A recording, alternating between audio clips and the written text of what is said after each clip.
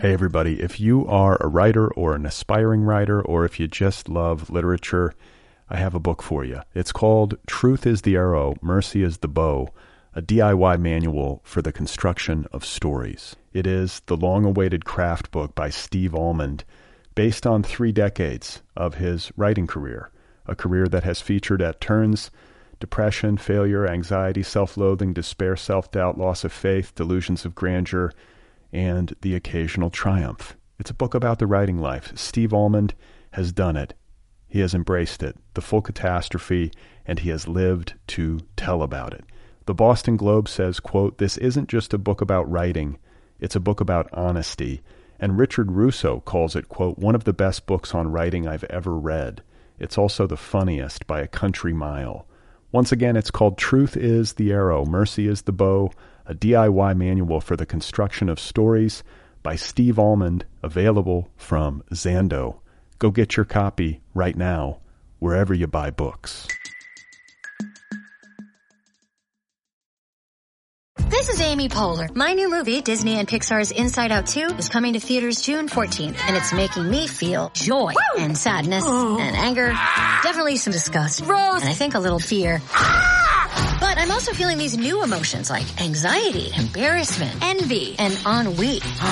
It's what you call the boredom. Okay, that one was weird. It's going to be the feel everything movie of the summer. Disney and Pixar's Inside Out 2. Rated PG. Parental guidance suggested. Only in theaters June 14th. Get tickets now. Hey folks, quick reminder, the Other People Podcast is a listener-supported program. All episodes of this show are available free of charge, more than 500 episodes and counting.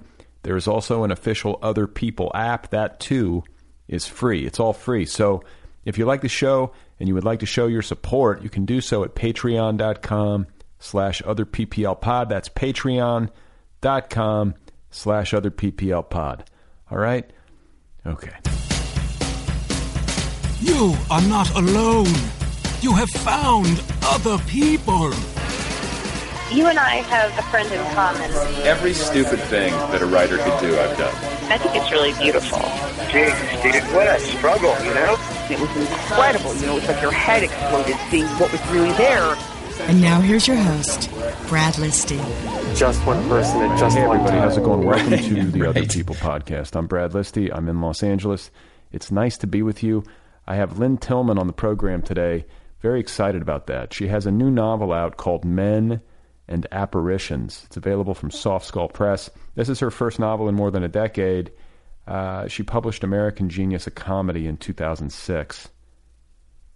She's often referred to as a cult figure. Not that she's like a cult leader, but she's got like a cult classics, rabid fans, a writer's writer. There's all these different ways that people try to characterize her particular readership and their enthusiasm for her work, and it's justified. She's one of our finest and most idiosyncratic and singular voices, and I was just thrilled to get a chance to meet her. She was just here a couple of days ago and was absolutely delightful. So that conversation is coming up in just a second. Before we get there, I do have some mail. I've been getting mail, a steady stream. I feel obliged to read you some. This is from Steve. A listener named Steve says, "Hello, Brad. I know that you sometimes take questions, so I have one for you. How do you combat the urge to reconcile your quote-unquote self with yourself? In my personal experience, I have an almost compulsive need to explain myself to myself. Many of my interests and behaviors seem incongruent, and the image that I see myself as often seems contradictory. I have a hard time wrapping my head around who I am. Is this something that you have experienced too? Am I just relying too much on the image that society has conditioned me to believe I should live up to, i.e. being quirk-free? Maybe none of this makes sense. I don't know, but I figured I'd throw this question out to you. Sincerely, Steve."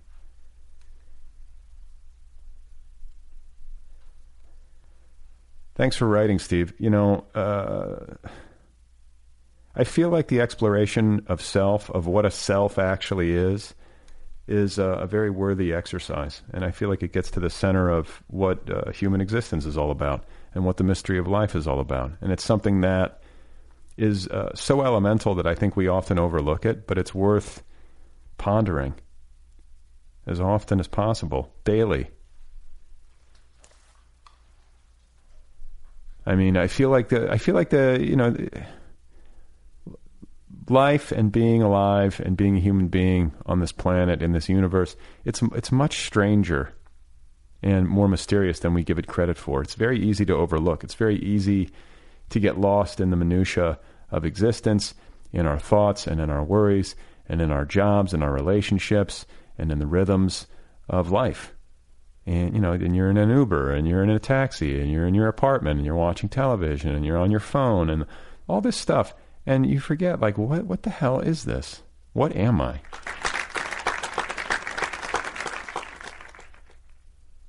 It's fucking weird.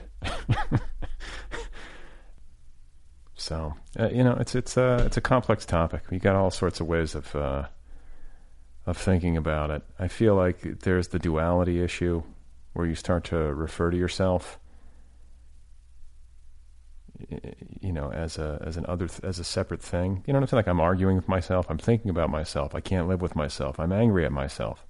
Well, who's the I and who's the self? So you've split yourself into two.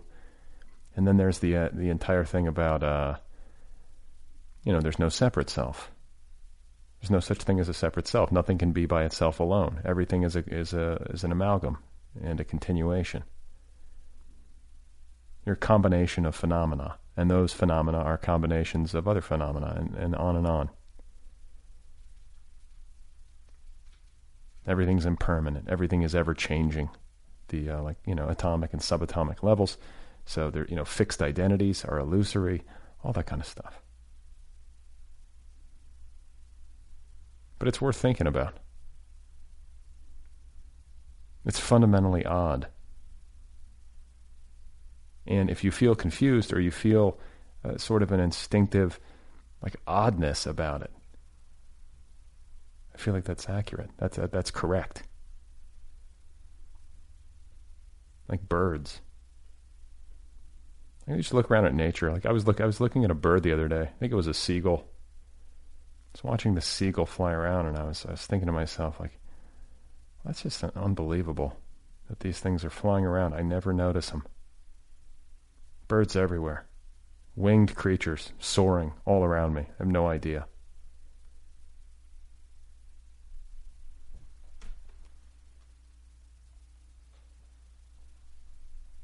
And I wouldn't put too much faith, Steve, in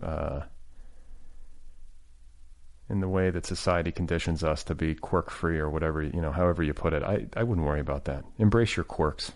We need more quirks, frankly.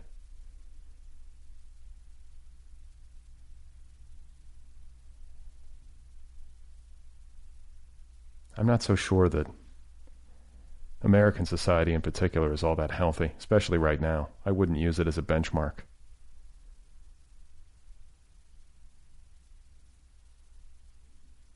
I would just look at birds. I think that's going to be my message here today. I think that when you're feeling confused about who you are, who you're supposed to be, return to nature. Notice your surroundings. Understand that everything is impermanent. Understand that you are a combination of phenomena. Look to the sky. Hey folks, if you are a writer, if you're somebody who's struggling to write, if you're trying to write a book but failing, if you're failing to write a book but wishing you could, if you've written a book but you're not sure if it's any good and you need to make it better, all of the above, you know what I'm talking about? I have a book for you. It's called Truth is the Arrow, Mercy is the Bow, a DIY manual for the construction of stories. This is the long-awaited craft book by Steve Almond. Steve has been a guest many times on this show. I actually spoke with him on this very podcast about this very book not too long ago. You should listen to it. Truth is the Arrow, Mercy is the Bow is based on 3 decades of Steve's career, writing, failing, and trying again. Richard Russo calls it one of the best books on writing I've ever read. It's also the funniest by a country mile. This is a book that debunks the well-meaning but misguided myths that can hold us back from writing our deepest and most truthful work. It employs the same radical empathy that Steve displayed as co-host with Cheryl Strayed on the Dear Sugars podcast, and it will help you generate new work. Once again, it's called Truth is the Arrow, Mercy is the Bow, a DIY manual for the construction of stories by Steve Almond, available from Zando.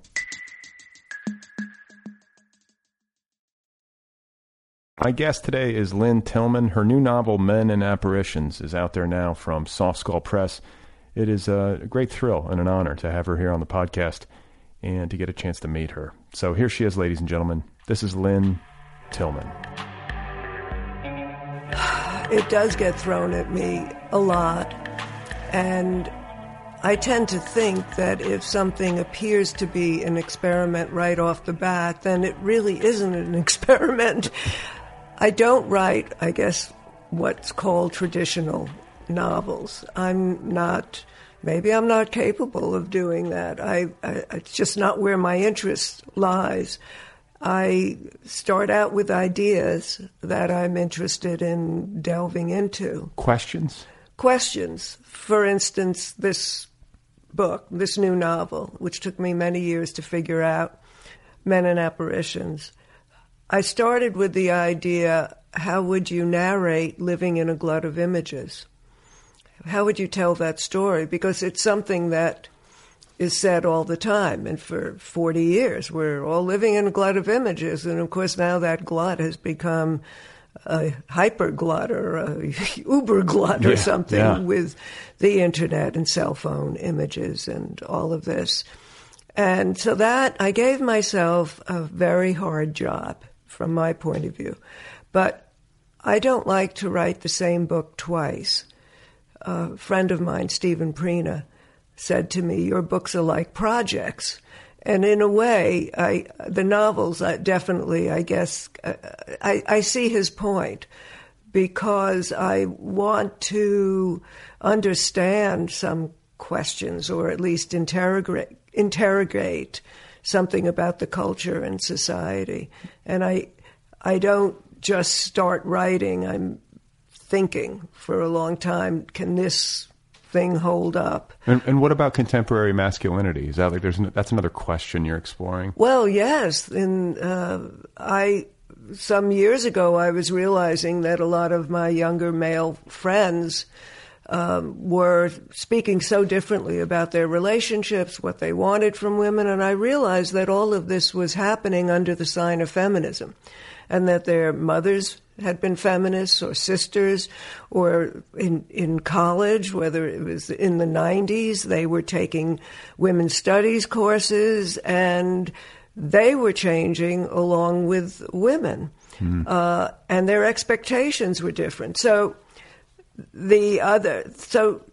I made him, Ezekiel, who's my protagonist, I made Zeke into an ethnographer, not only of family images, family photographs, but of his own kind. In other words, he was studying, doing an ethnography of his group, his age group, and young men born under the sign of feminism. He's 38, I think. 38, yeah. Right. So I actually did do a case study. I did send emails to 30 guys I know and asked some very general questions.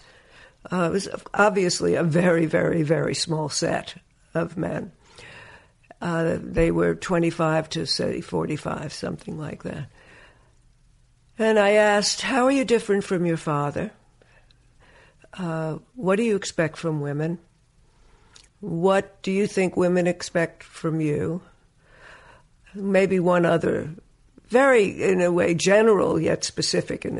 The answers were spectacularly fascinating. Were there any consistencies? Oh, yes, yeah. And that's why I made a book out of them. At the end, I don't really like to tell too much about this novel, but there is a book within the book, which is part of the novel. And the book is called Men in Quotes. And that is the case study. So Zeke, presumably, has questioned his friends about these things, like how are they different from their fathers. And there are some definite similarities and then real differences. And it's a very complicated time for young men. Well, and I should, what I'm thinking too is that there's a crossover between the two primary concerns of your book that we've talked about so far, which is this glut of images and trying to navigate life and narrate experience from within this glut. Yeah. And then also what it means to be masculine in contemporary times. Right. And I speak from my own experience that Twitter in particular, I think that my experience of online life on Twitter, because that's my primary social mode, has changed my perception of masculinity and has been at times a maddening education in feminism, in gender-based concerns. Like there's a lot of that on there. Right. And so I'm trying to parse that on a daily basis. You feel you're constantly seeing arguments. You're constantly, being presented with links to. And you have a young daughter. And I have a young daughter, which I think has heightened. I mean, Yes, it has. It heightens a man's. Hopefully, I think it's a good thing for a man to be more interested in female concerns when he has a daughter. But I've seen people on Twitter get hammered for talking about, well, like now I care about women because I have a daughter. Do you know what I'm saying? Yes. So I don't want to wade into that one. Well, it's not. I mean, I would also find that sort of obnoxious, but I would rather someone started caring about their daughter and someone cared about their daughter and then saw women's lives differently, not as an other.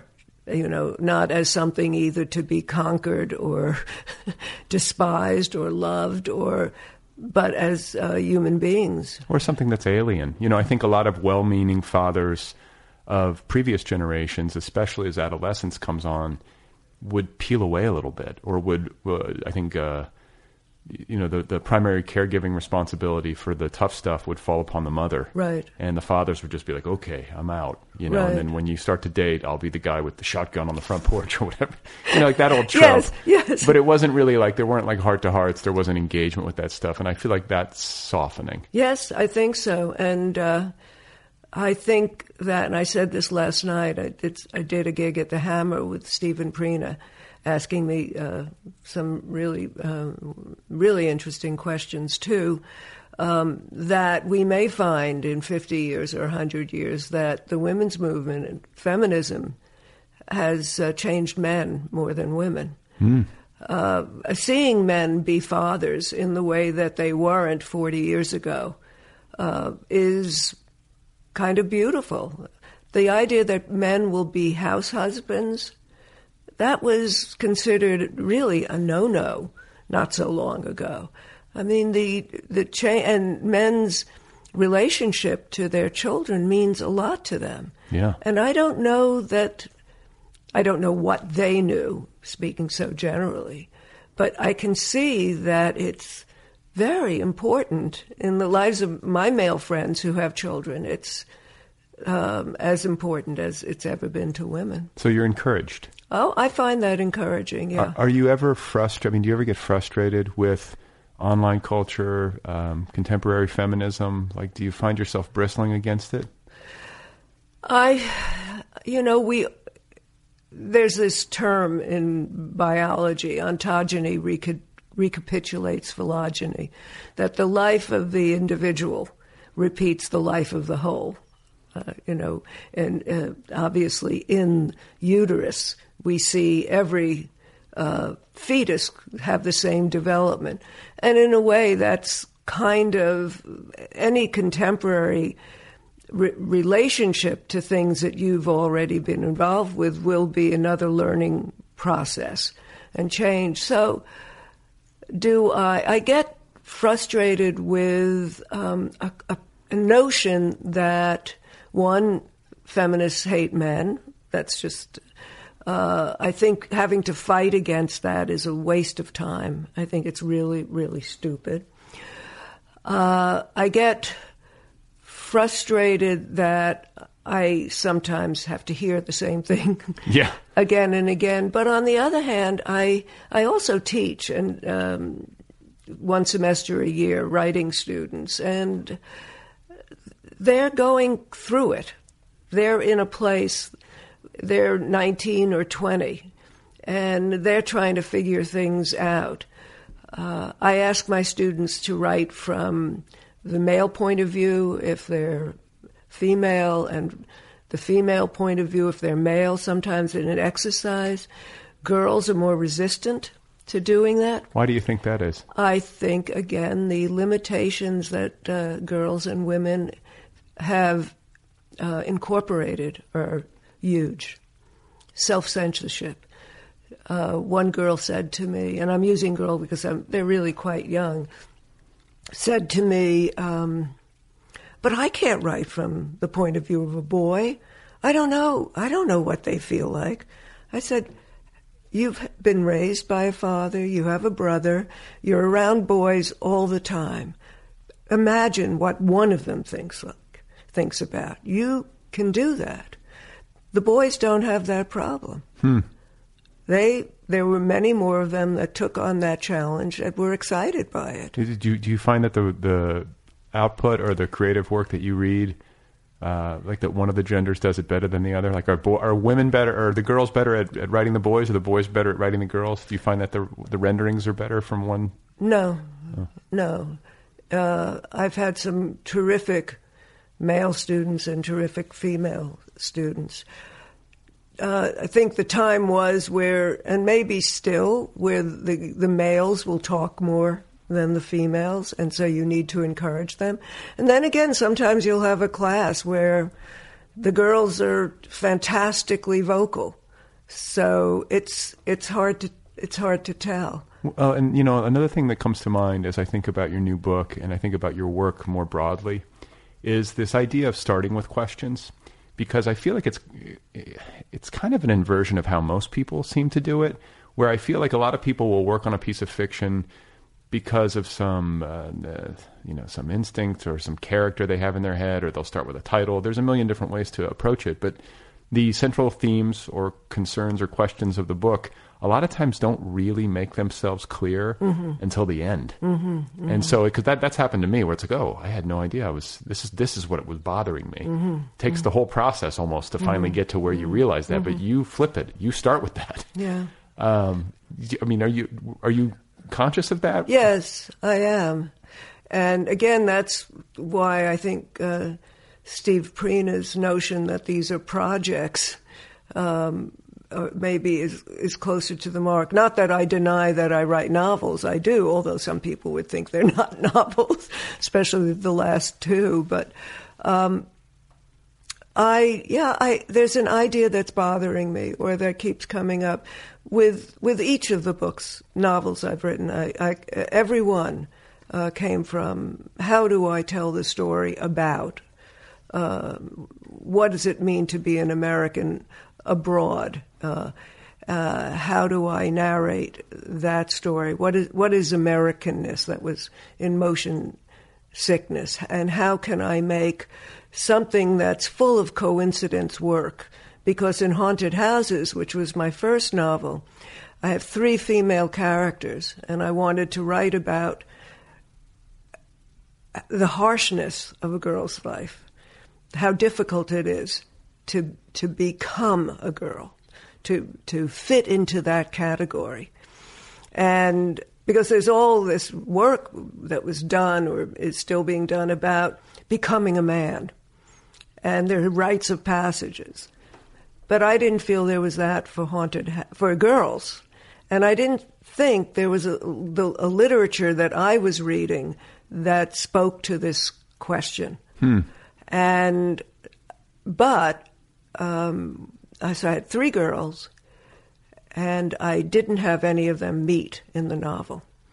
The general thing would be, the more conventional or traditional approach was they've all gone to college together. You give yourself really hard puzzles to put together. Yes, You're torturing yourself. I do.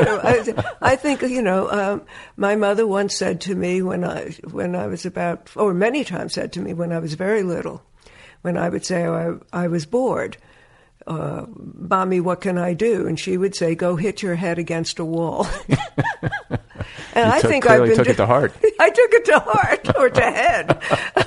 And so I didn't have the girls meet because I thought, well, they're meeting in the container of the novel. And that was considered, crazy or whatever. And I think was part of why I'm considered an experimental.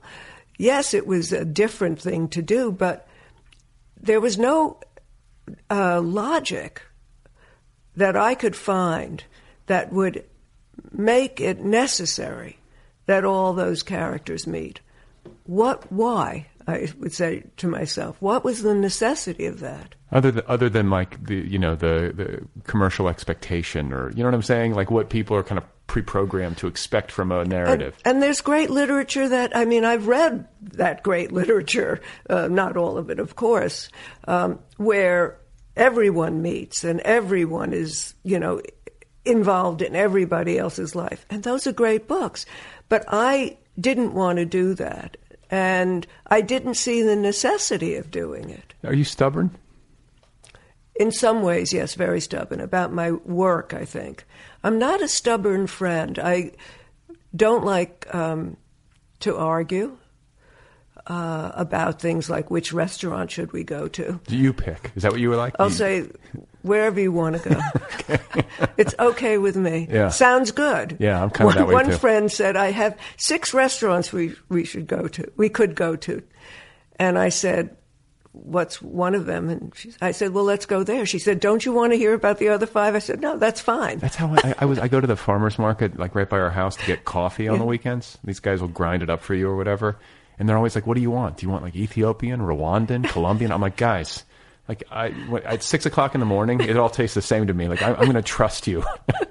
just I'm in your hands, okay? Like, you know better than I. My family was very argumentative, and I really don't like arguing.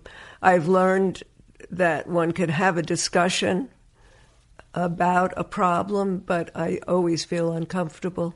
I just want it to be over and things to be all right. Where are you from? Woodmere, Long Island. I was born in Brooklyn, and then my family, when I was about 4 and a half, my father had a house built out on Long Island, and that's where I grew up. I've never been to Long Island. I've been to New York a million times, but I've never been to Long Island. I feel like I'm missing something. It's a Long Island. It's very long. Narrow. I grew up about a 20-minute drive from the Atlantic Ocean.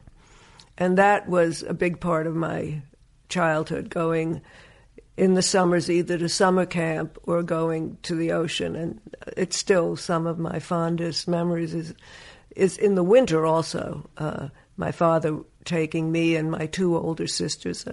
One sister's 9 years older, one sister's 6 years older, and taking us to walk along the sand in November when the ocean waves are very harsh and big, and the ocean looks green or gray. So beautiful. Yeah.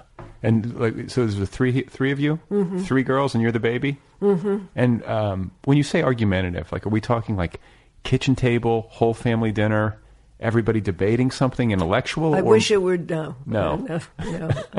It was pretty crazy. Nonetheless, I survived. And did your sisters, what was your relationship like with your sisters? I would imagine you guys kind of leaned on one another. Well, my older sisters are only 3 years apart, but I'm 9 and 6 years apart from them. So I kind of grew up as partly an only child, which had its benefits and deficits, I think. But at a certain point, both of them were out of the house. By the time I was 10, right, neither of them was there very much. What kind of kid were you? What kind of kid? Well, my oldest sister says I was a happy kid, she thinks. But I know that I was a very anxious kid.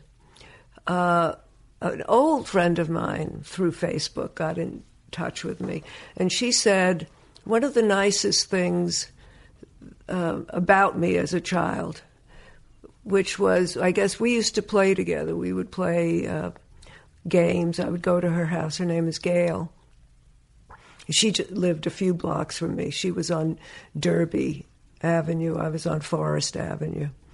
And she said, You were so sweet, Lynn. You never said any bad things about anybody.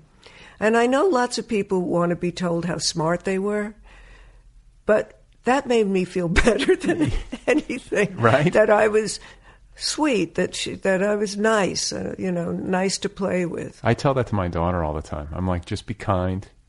Because I feel there's a lot of pressure as a parent to get it right. So I'm always trying to just like, let's just make this simple. Like, be a kind person. And what else do I say? And like, give it your best. And I don't want to be a parent who's like, everything you do is perfect, because I think that can be kind of damaging. Right. And I'm always trying to like do the least amount of harm. So it's like, be kind, try your best.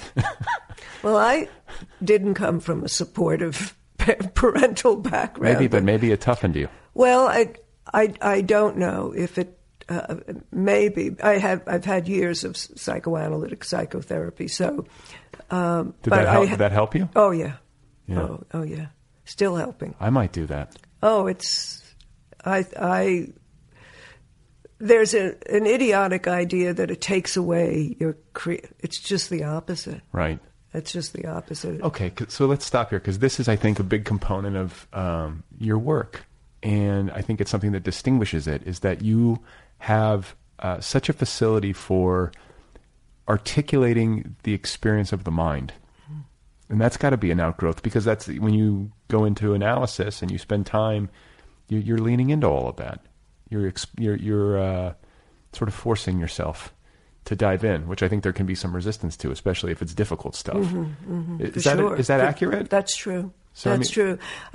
In analysis, you're thinking about what you're thinking.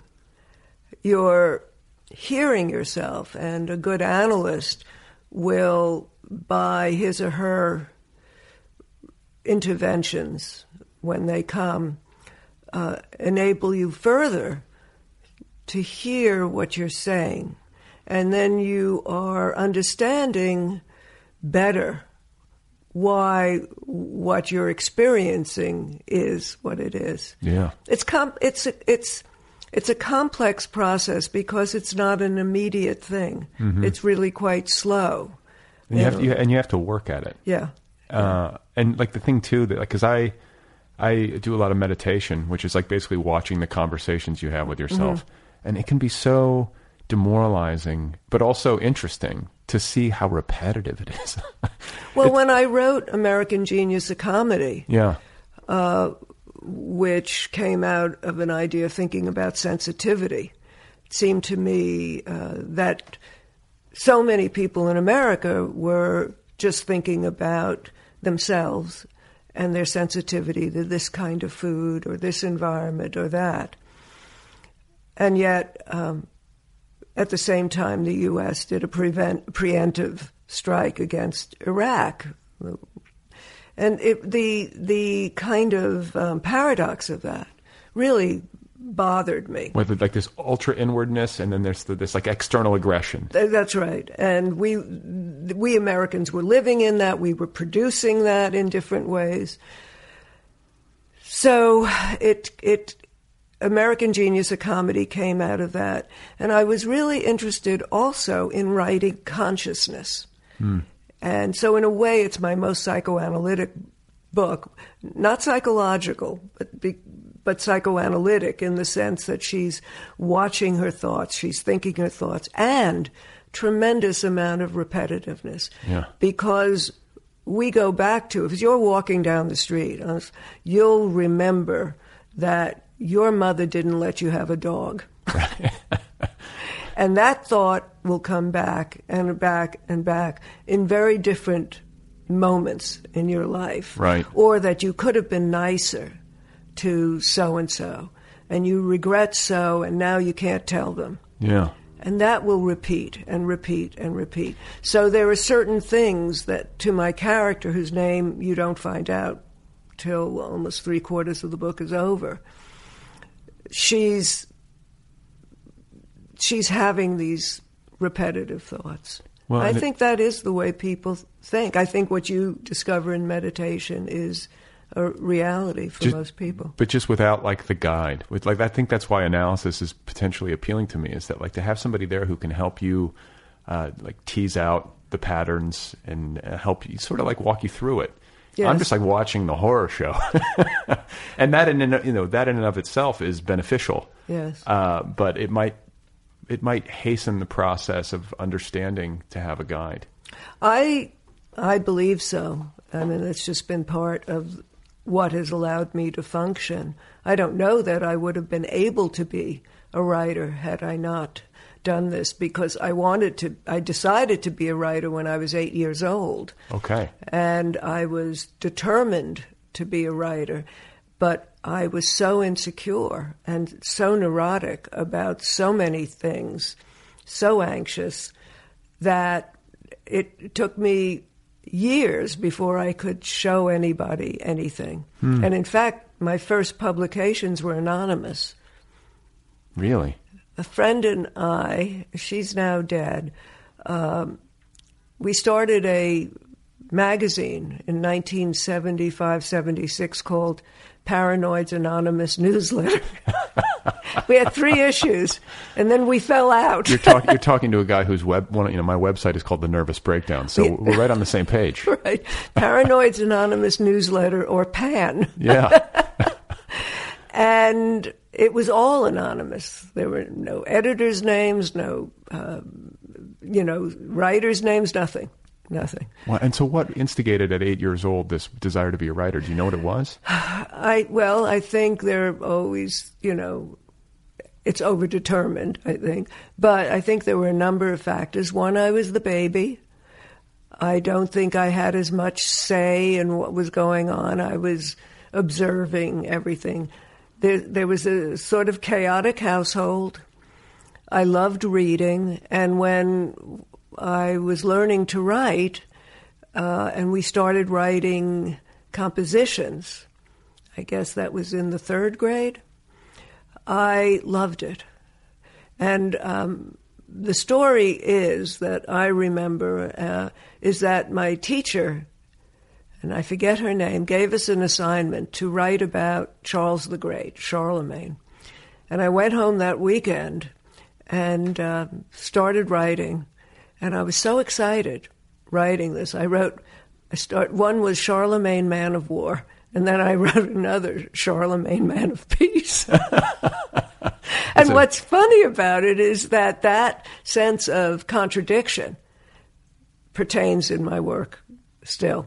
Wow. It was there from the beginning. Was there from the beginning. So you begin publishing. First of all, where did you go to school? Or did you go to school? Oh, yes. You did? Yes. I was a wild man. No. I went to Hunter College. In the city? In the city. And then I went to live in Europe in the 70s. And then when I came back, I had studied English literature and minored in American history. And I took all my electives in studio art, painting. Right.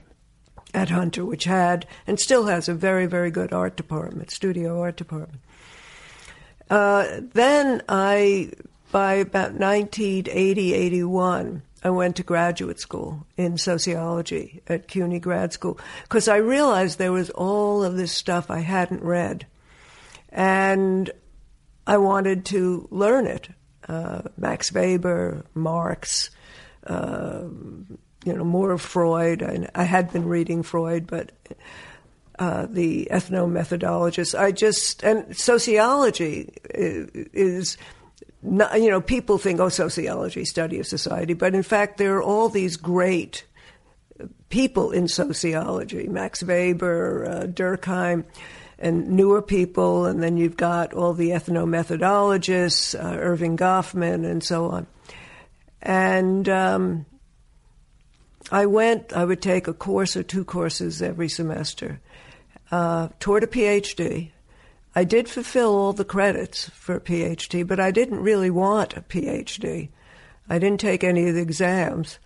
I just... Why not? What did you wanted the knowledge? I wanted the knowledge. I knew that there were a lot of new ideas, including French theory, that I had not studied in college. And I was reading literature, but there were things that, I hadn't yet read Barthes, for instance. I hadn't read Walter Benjamin. I hadn't read Kristeva.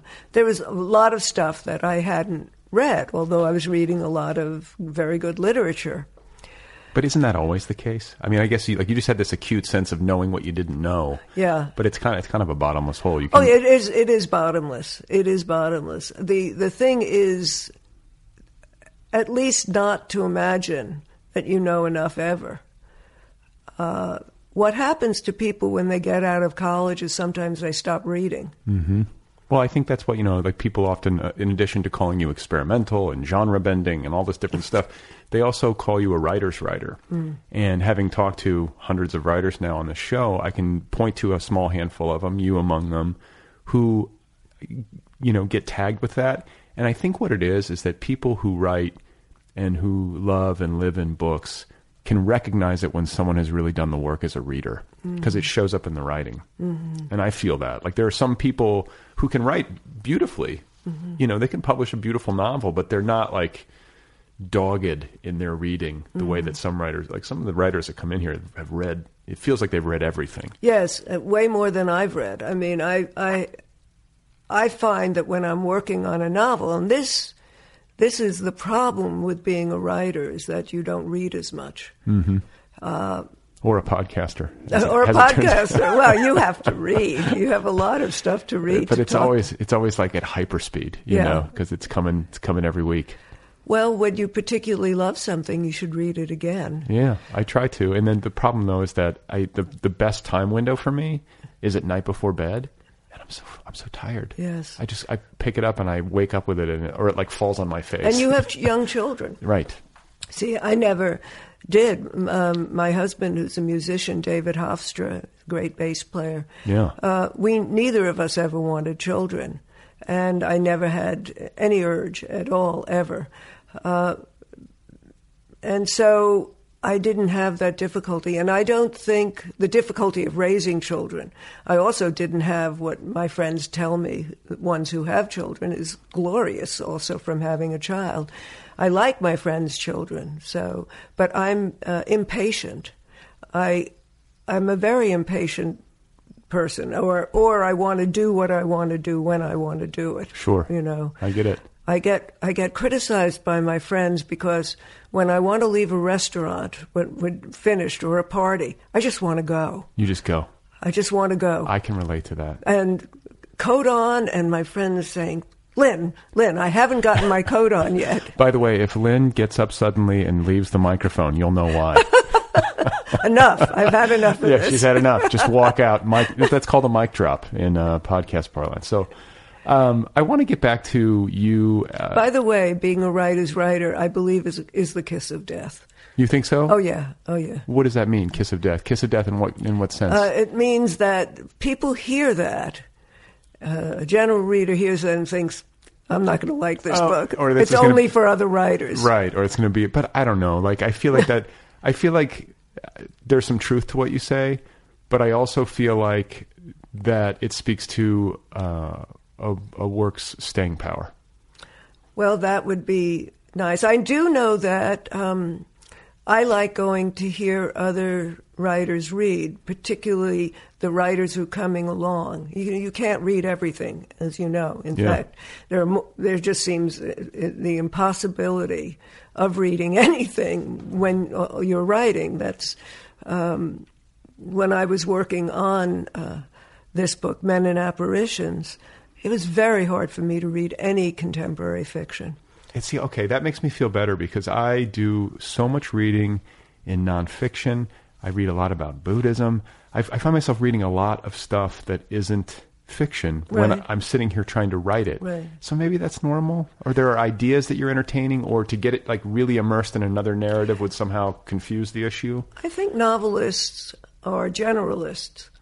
I think we read, often we read what we need in order to write a book. And so we're the non-academic, intellectual wanderers out there trying to find what we need. We read for our own writing. That's right. It's like scavengers. That's right. We are scavengers. And, we'll pick a quote here, or pick the quote there. I read a lot of stuff for American Genius, a comedy, but even more for Men and Apparitions, because I have a historical figure in there, Clover Hooper Adams, and I needed to do my research. And why did I say research? I don't know, but I liked it. You emphasized the wrong syllable. I did indeed. Research. Yeah, there you go. I needed to do my research, and I did. And I think, not to be a complete charlatan, I try to do more than I want to do in research. Well, I mean, when you're dealing with a real person, or you're dealing with history, like I feel like there's a responsibility. And a fascinating history. Clover Hooper Adams and her friends, Henry James, and her husband, Henry Adams, the historian. I mean, an extraordinary group of people. I was just thinking about this maybe this morning. It was about, like, I don't think I've ever lived in a time or in a place where like quote unquote it was happening. Do you know what I'm saying? There are these incredible pockets of time in history where, like, this confluence of people and events at the right location, an artistic movement. You know what I'm saying? Yes. Like, have you ever felt like you were in the midst of something like that? Yes, but I didn't objectify it. But when I came back from living in Europe toward the end of the 70s, I walked into a really fabulous period in New York City where a lot of people were coming up then, including Barbara Kruger and Richard Prince and Cindy Sherman and Gary Indiana and Patrick McGraw and other writers. And there was a fusion. That's when I met David Hofstra, and there was the clubs that were having readings and music at the same time. And it was in Manhattan. The boroughs didn't exist to us Manhattanites at that time. It's totally different now, and that's good.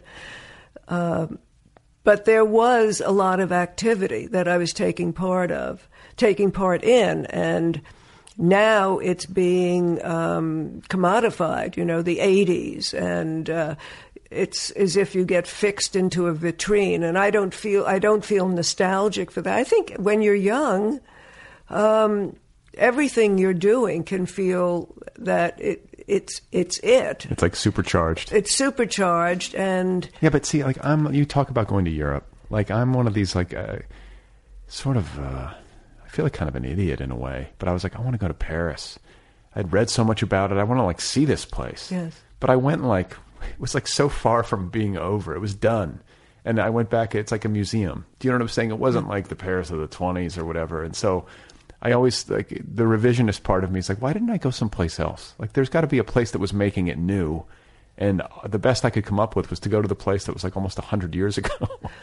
Well, I think there's stuff happening in Paris now, but it's not the Paris of the 20s or 30s, but we don't really know what that was either, because it's fabled. The first person I ever interviewed was the surrealist Merit Oppenheim, and she was in Paris and I was in Amsterdam, and I was asked to go interview her. I really had very little. I was very young and I had very little idea who she was. And I made the stupidest mistake that no one should ever make. And I say this now to the listening audience. Do never say to somebody. I said to her, what was it like in the 20s and 30s? And she looked at me. She was a very kind, elegant woman, great artist. And she looked at me. She said, the same as it is now. I'm friends with artists. I go to have dinner out. I make my work. Right. And at some point in the 90s, I got asked by somebody, what was it like to be alive during the 80s or something? And I thought, But, like what strikes me as an interesting parallel between like the New York of the late 70s, early 80s and the Paris of the 20s is that maybe part of the reason we fetishize these times is because they were both times when these really incredible cities were affordable to artists. You had post-war Paris where you could get by on very little, and then you had New York when it could, like the Lower Manhattan was like wide open to artists, and you could live there, and it was very, very cheap. The whole city was cheap. A taxi ride was nothing. Well, in Berlin now, and maybe it's over already in Berlin, but that's its reputation. People are thinking of Mexico City, I hear now. Okay. So it's like, moving around. But it's like buy on the rumor, sell on the news. Like where it's really happening, no one's even talked about it yet. Some people are very clever that way and knew to buy in Brooklyn 20 years ago. Right. I am absolutely dense about that kind of thing. And the idea of being somebody who refurbishes or redoes the whole house and stuff like that, I can't even paint a wall. I get so, oh my God, this is so awful. I'm like the least handy man on the planet, and I'm kind of self-conscious about it. Like, I don't know how to do anything. Yeah. Well, it's changing for men, Brad. But I feel like I have a responsibility to at least know how to hang a picture. I'm terrible. Like, I don't trust myself. Like, I can try, but I don't want to, like, ruin the wall. I bet there are books on picture hanging.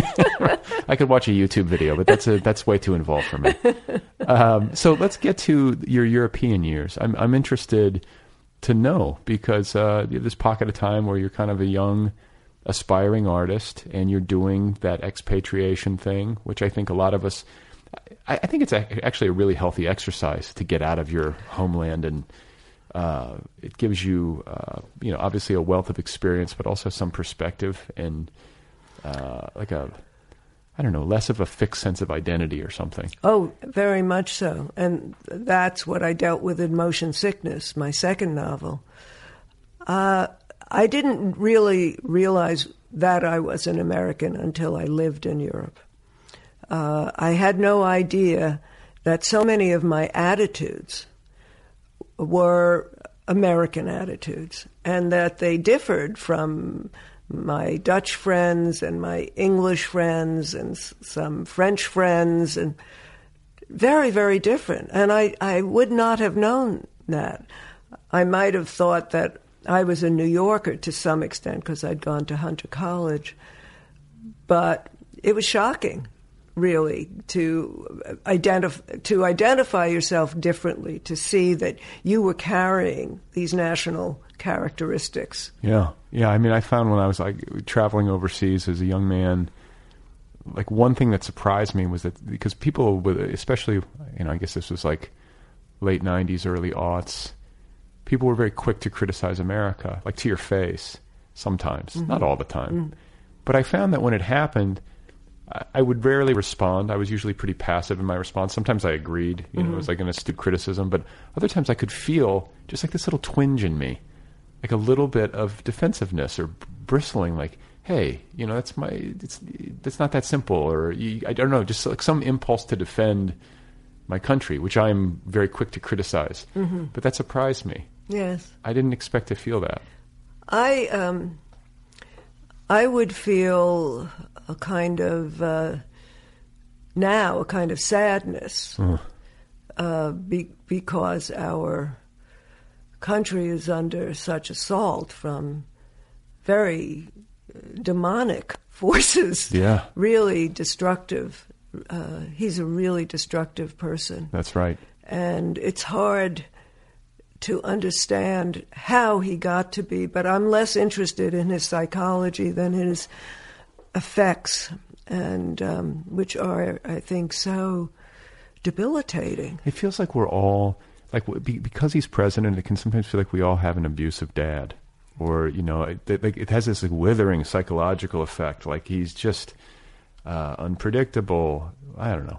He's kind of predictable too, Well, he's predictably unpredictable. He's going to say, yes, let's raise the gun age. The next day, no, let's not. Now that you cannot trust anything that he says, that he will stick to that, unless it's something like that it works for business, like the tax thing. And even then, remember, he said, no, maybe it should be 19% or not 21%.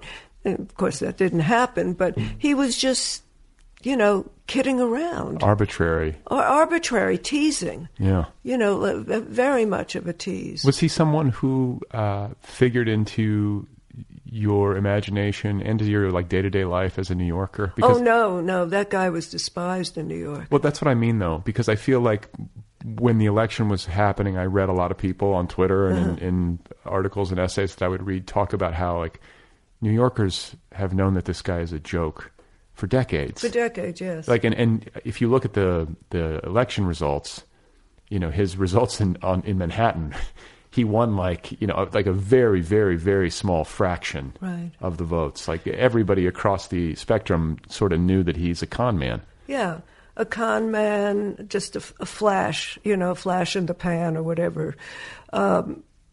Nobody liked him. He was always a wannabe. He would show up at things, and he was grotesque. You ever see him? No, I never did. You notice that his face is less orange than it used to be? Well, he's probably responding to criticism. He gets bagged on a lot for that. I don't know. He's a mess. It's hard to believe that this has happened. Right. And it feels like a kind of a cartoonish nightmare, and you don't know exactly what the ending is going to be. Well, we're all hoping and praying for Mueller. Yeah, right? But who knows? I'm sure Trump is trying to fire Mueller in every which way that he can. I don't know. And the Republicans in the Congress, there's no pushback from them. No.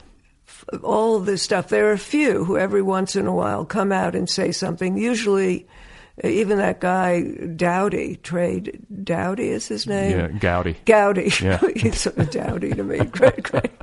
He looks like he's got like a ferret-like appearance. Yes, he is ferret-like. Yeah. Even he, now that he's not going to run again, he's coming forward. And that's really such a disgusting part of the kind of politics that's being played now. Yeah, profiles in courage, right? Yeah. I almost feel more antipathy towards the GOP Congress that's like abetting this than I do towards Trump, who I feel like has got a screw loose, and we've sort of known his number forever. If the Republicans in Congress, had some spine, they wouldn't be just saying yes all the time, trying to figure. And, these midterm elections that are going on, these special ones, it's not going too well for the Republicans. Let's hope it continues. That's what we can hope. So, let's take a look at this through the lens of psychotherapy, just to sort of loop back a little bit, because this is a moment, I think, to reflect on the state of this country, the national soul, or the national psyche. Like you talked about that interesting moment where everybody was so kind of turned inward, and yet we were launching a preemptive war. A preemptive war in Iraq. Like, what do you make psychoanalytically of the MAGA crowd and of the political environment that enabled this to happen? I'm not sure where I'm getting this from, but I was talking with someone, and she brought up the idea of disappointment. That perhaps there's great grief in a lot of people who were hoping for the American dream to hit them.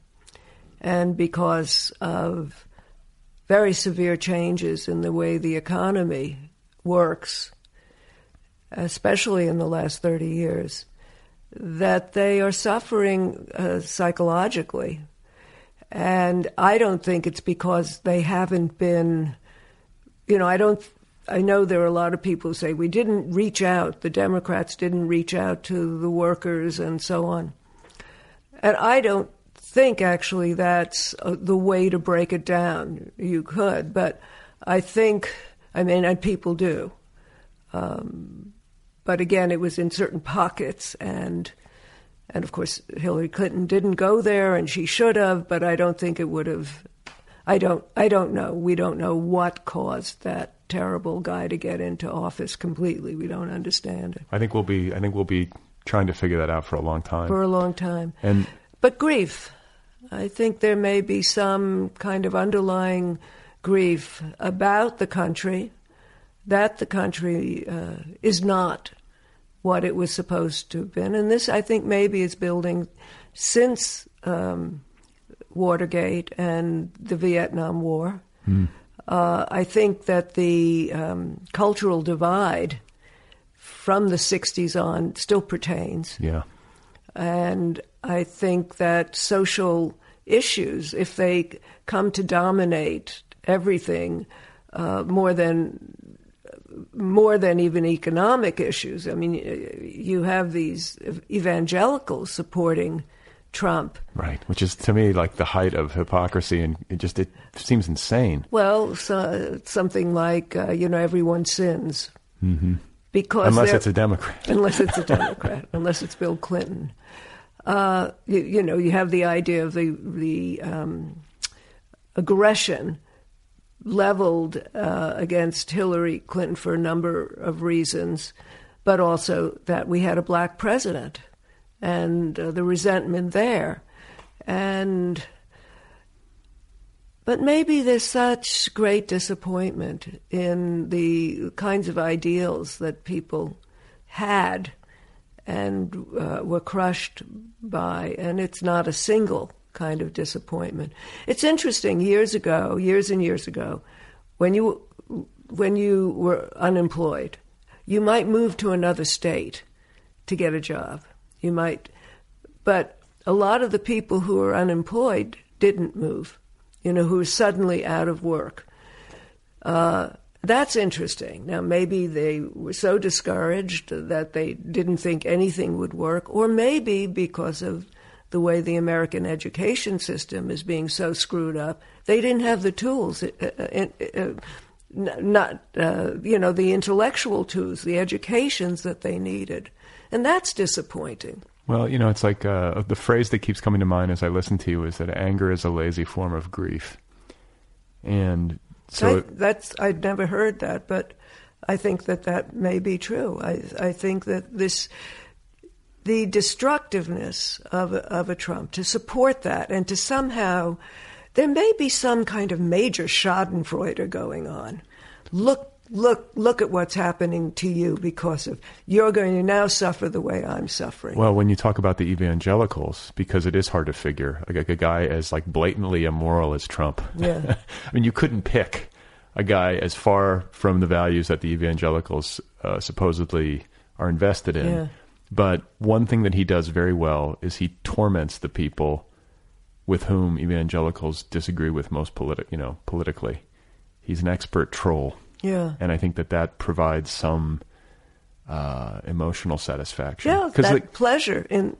There's a kind of pleasure. So you have people who are grieving because they don't have what they want or what they thought they would have, supporting somebody who really doesn't care about them, but hurts their enemies. Yeah. Hurts what they think of as their enemies. So let's talk about the other side of it. And I think that this is, like, I have these conversations with authors frequently because it's on all of our minds. And I will sometimes get pushback from people who say, like, hey, make it about literature. I feel like this is one of the great narratives I've ever been witness to. I mean, how can you avoid it? It's the narrative right now that I think is percolating in all of our brains. And just to finish, because I think this is related to the grief logic, there's also going to be, I think, a reckoning at some point. Like, this isn't going to last forever because nothing does. And there's a large trauma that's being inflicted upon people of conscience in this country. I feel it. I'm sure you feel it. I think most of my listeners are feeling it. And that is going to have to be dealt with after the fact. Like, how do we begin to cope with that? As somebody who's gone through analysis, what's the healing process going to be like from this? It seems like it's going to be a long time. I don't know. I think it's so many things are happening every day that I, maybe you, many of my friends, thought unimaginable. The worst.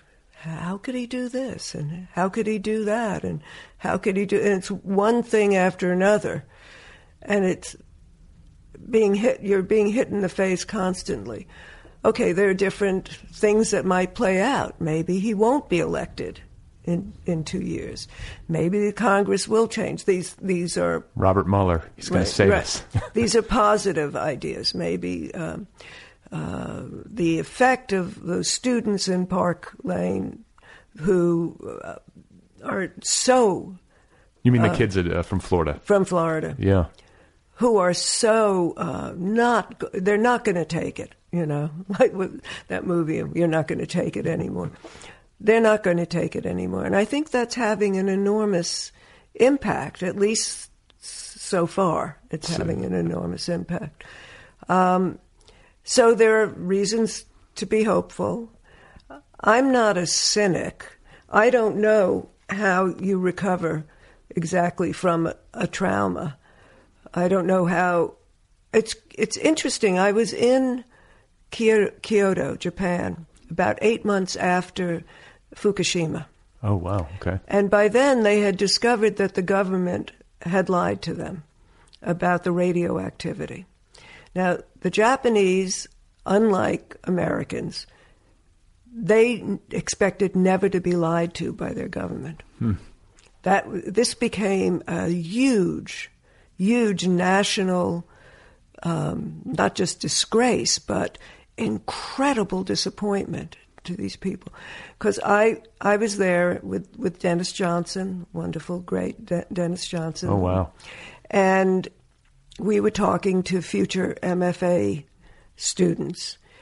And Japanese? Who there was going to be an MFA program opened up for the first time in Japan by Ryo Niyamoto, a writer himself. And he knew both of us and brought us over to talk with them. And those students, one, were so grateful that we Americans came, because they felt like pariah.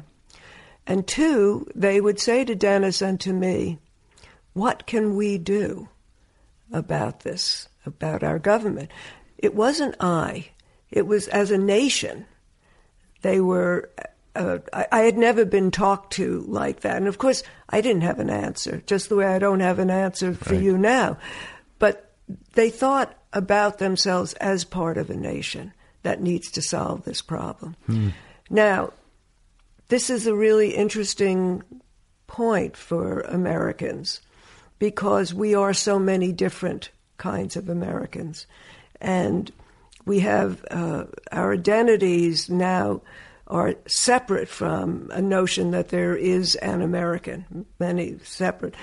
But so healing in that way will be even more difficult for us, I think. And there will be some people I blame forever for Hillary Clinton having lost. Right? Forever. I will always blame them. Like who? Susan Sarandon. Yeah, right.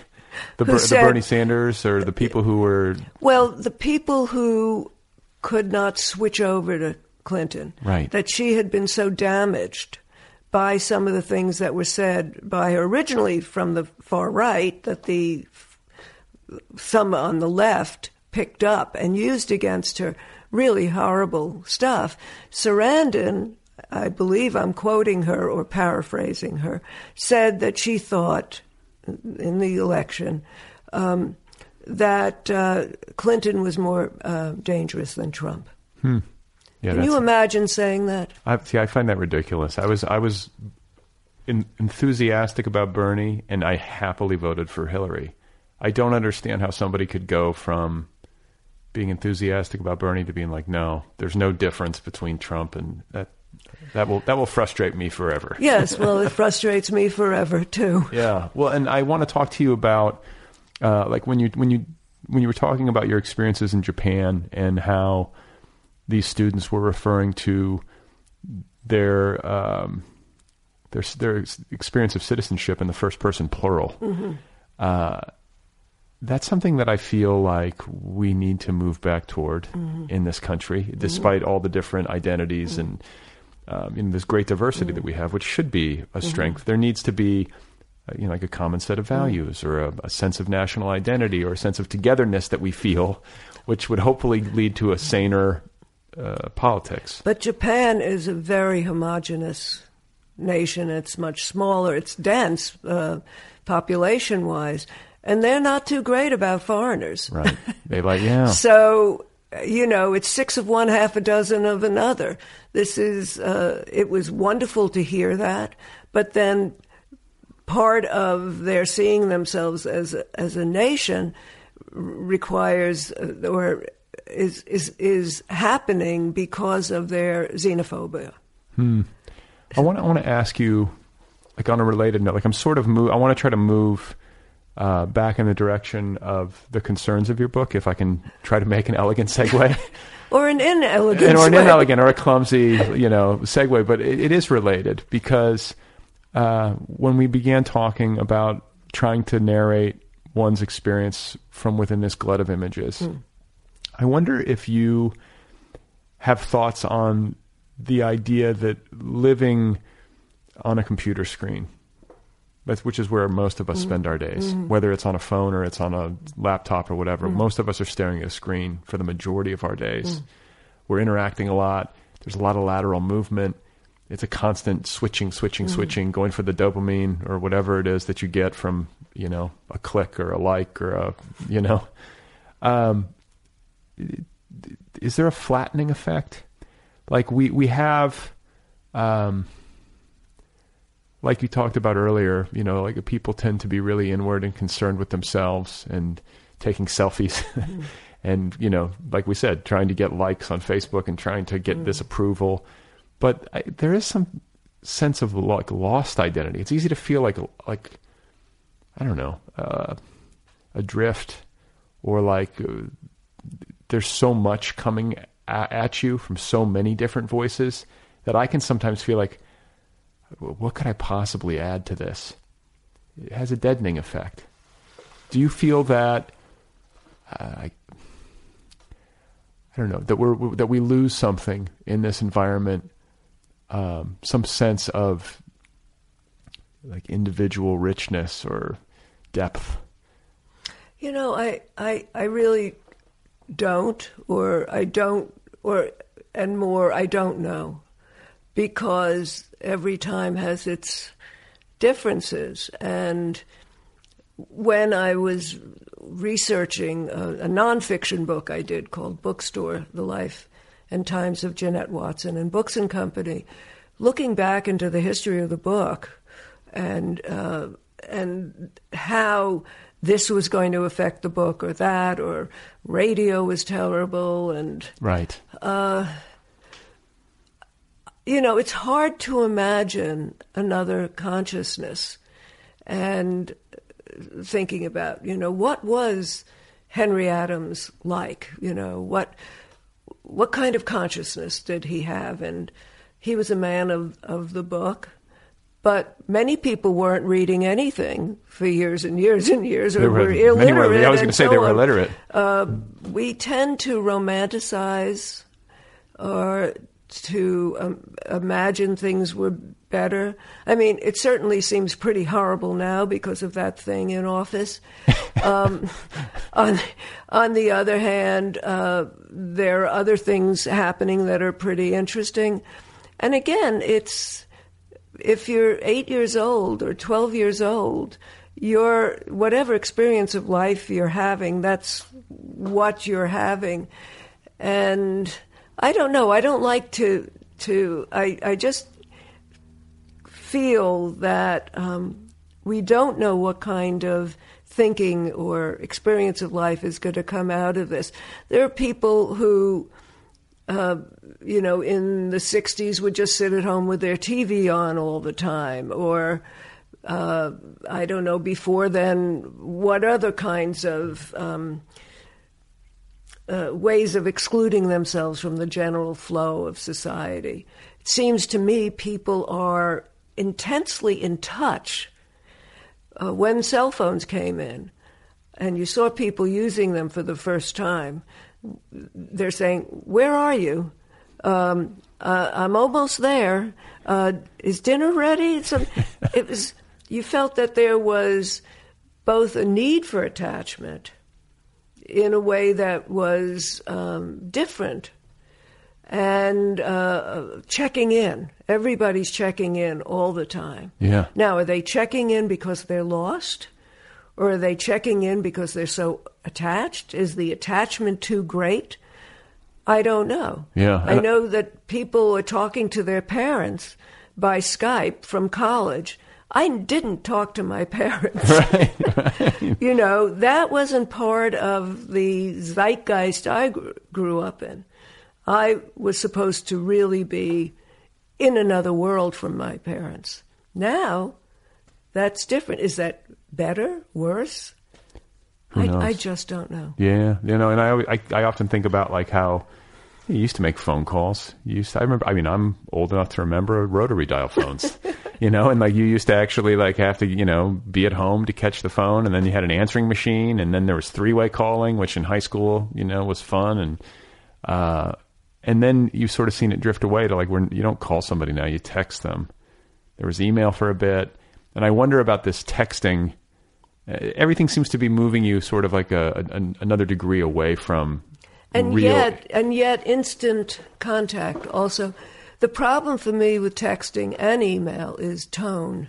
Yeah. And you can get an email from someone or a text that's so brusque that you think, if you're me, they're angry. Right. Somebody's angry at me. And then I have to phone them. Right. Or it's like unpunctuated. So you're like, is this interrogative? Or are they saying, is this a declarative? You know, it's fascinating. You learn to read differently and not to worry too much about a nuance, but it's the instantaneity of things. If you don't hear back from someone, used to be you wrote a letter, and it was a different kind of letter because you weren't expecting an instant response.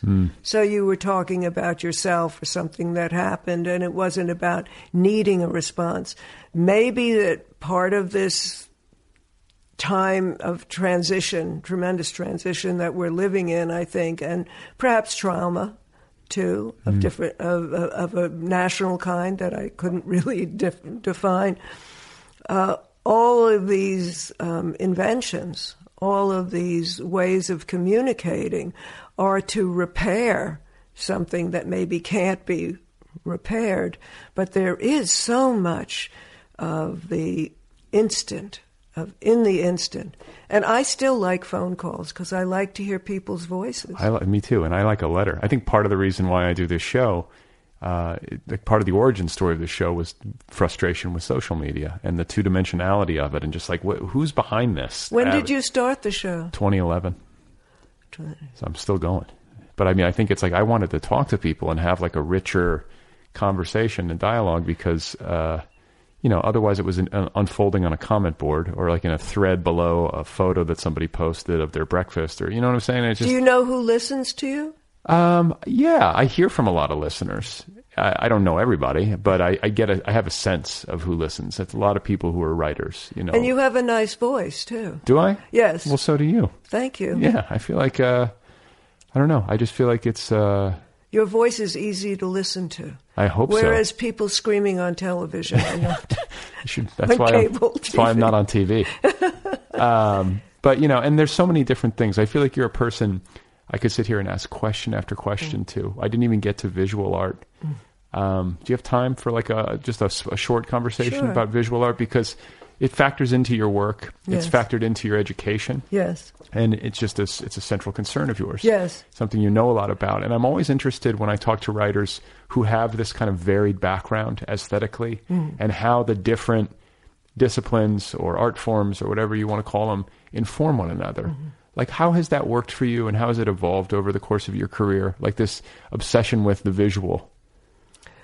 I don't know if it's an obsession, but an engagement.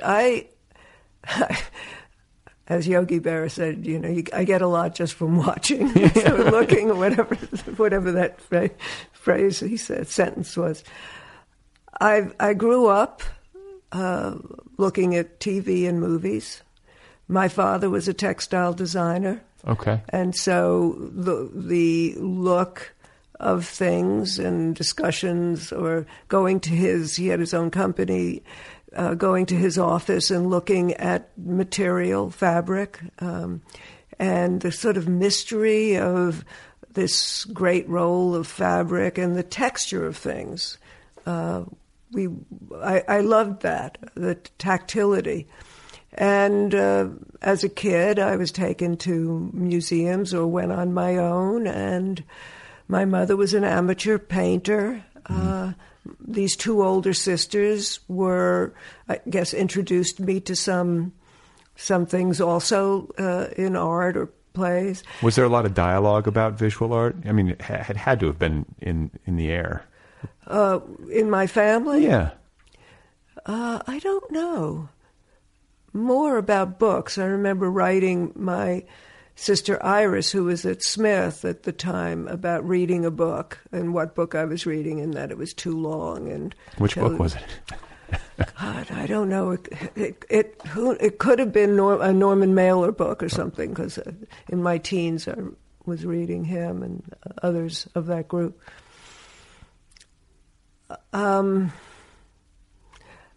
So movies. I loved movies and went to them a lot, and that, obviously, that visual.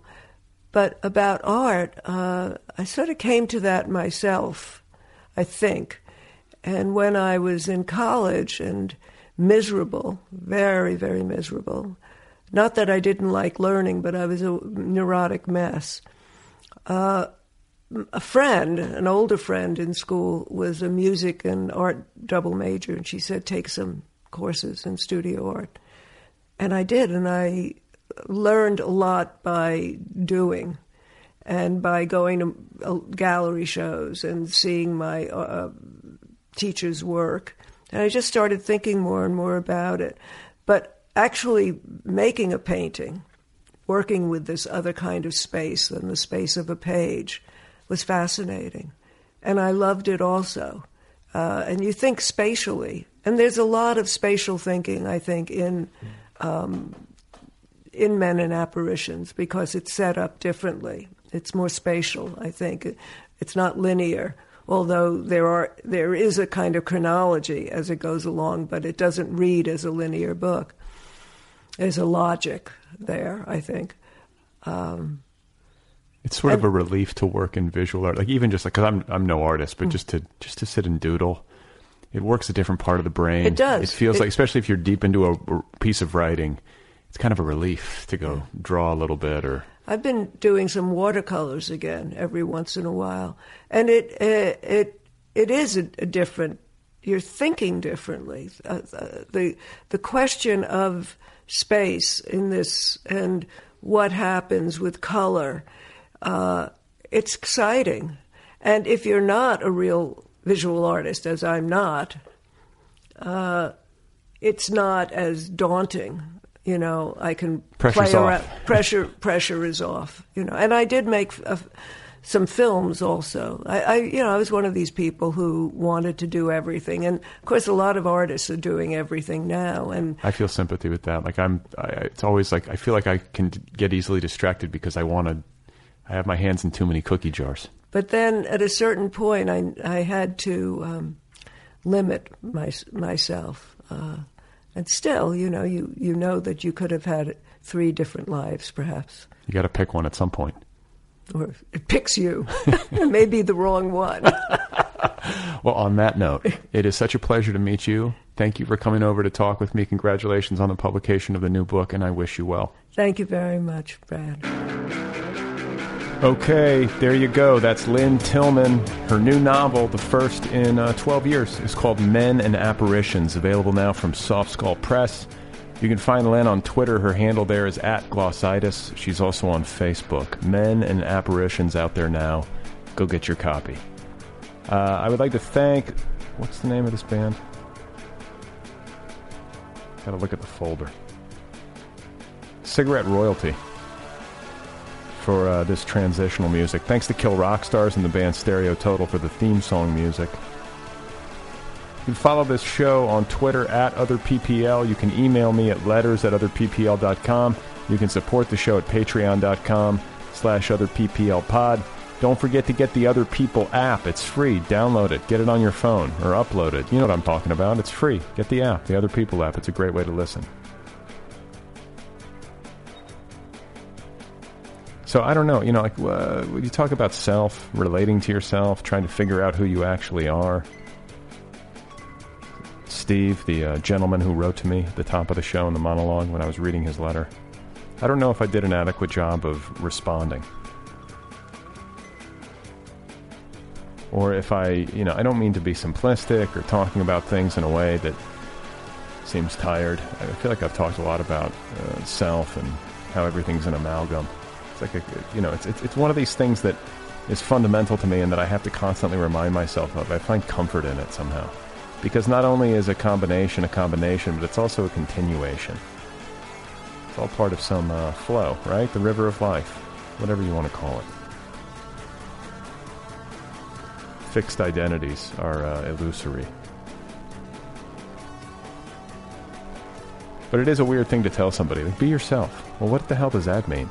I've always found that confusing. Just be yourself. Just be yourself. You got it. You can do this. Just be yourself. I don't even know how to respond to that. It's made everything complicated. Just be yourself. Everything's fine.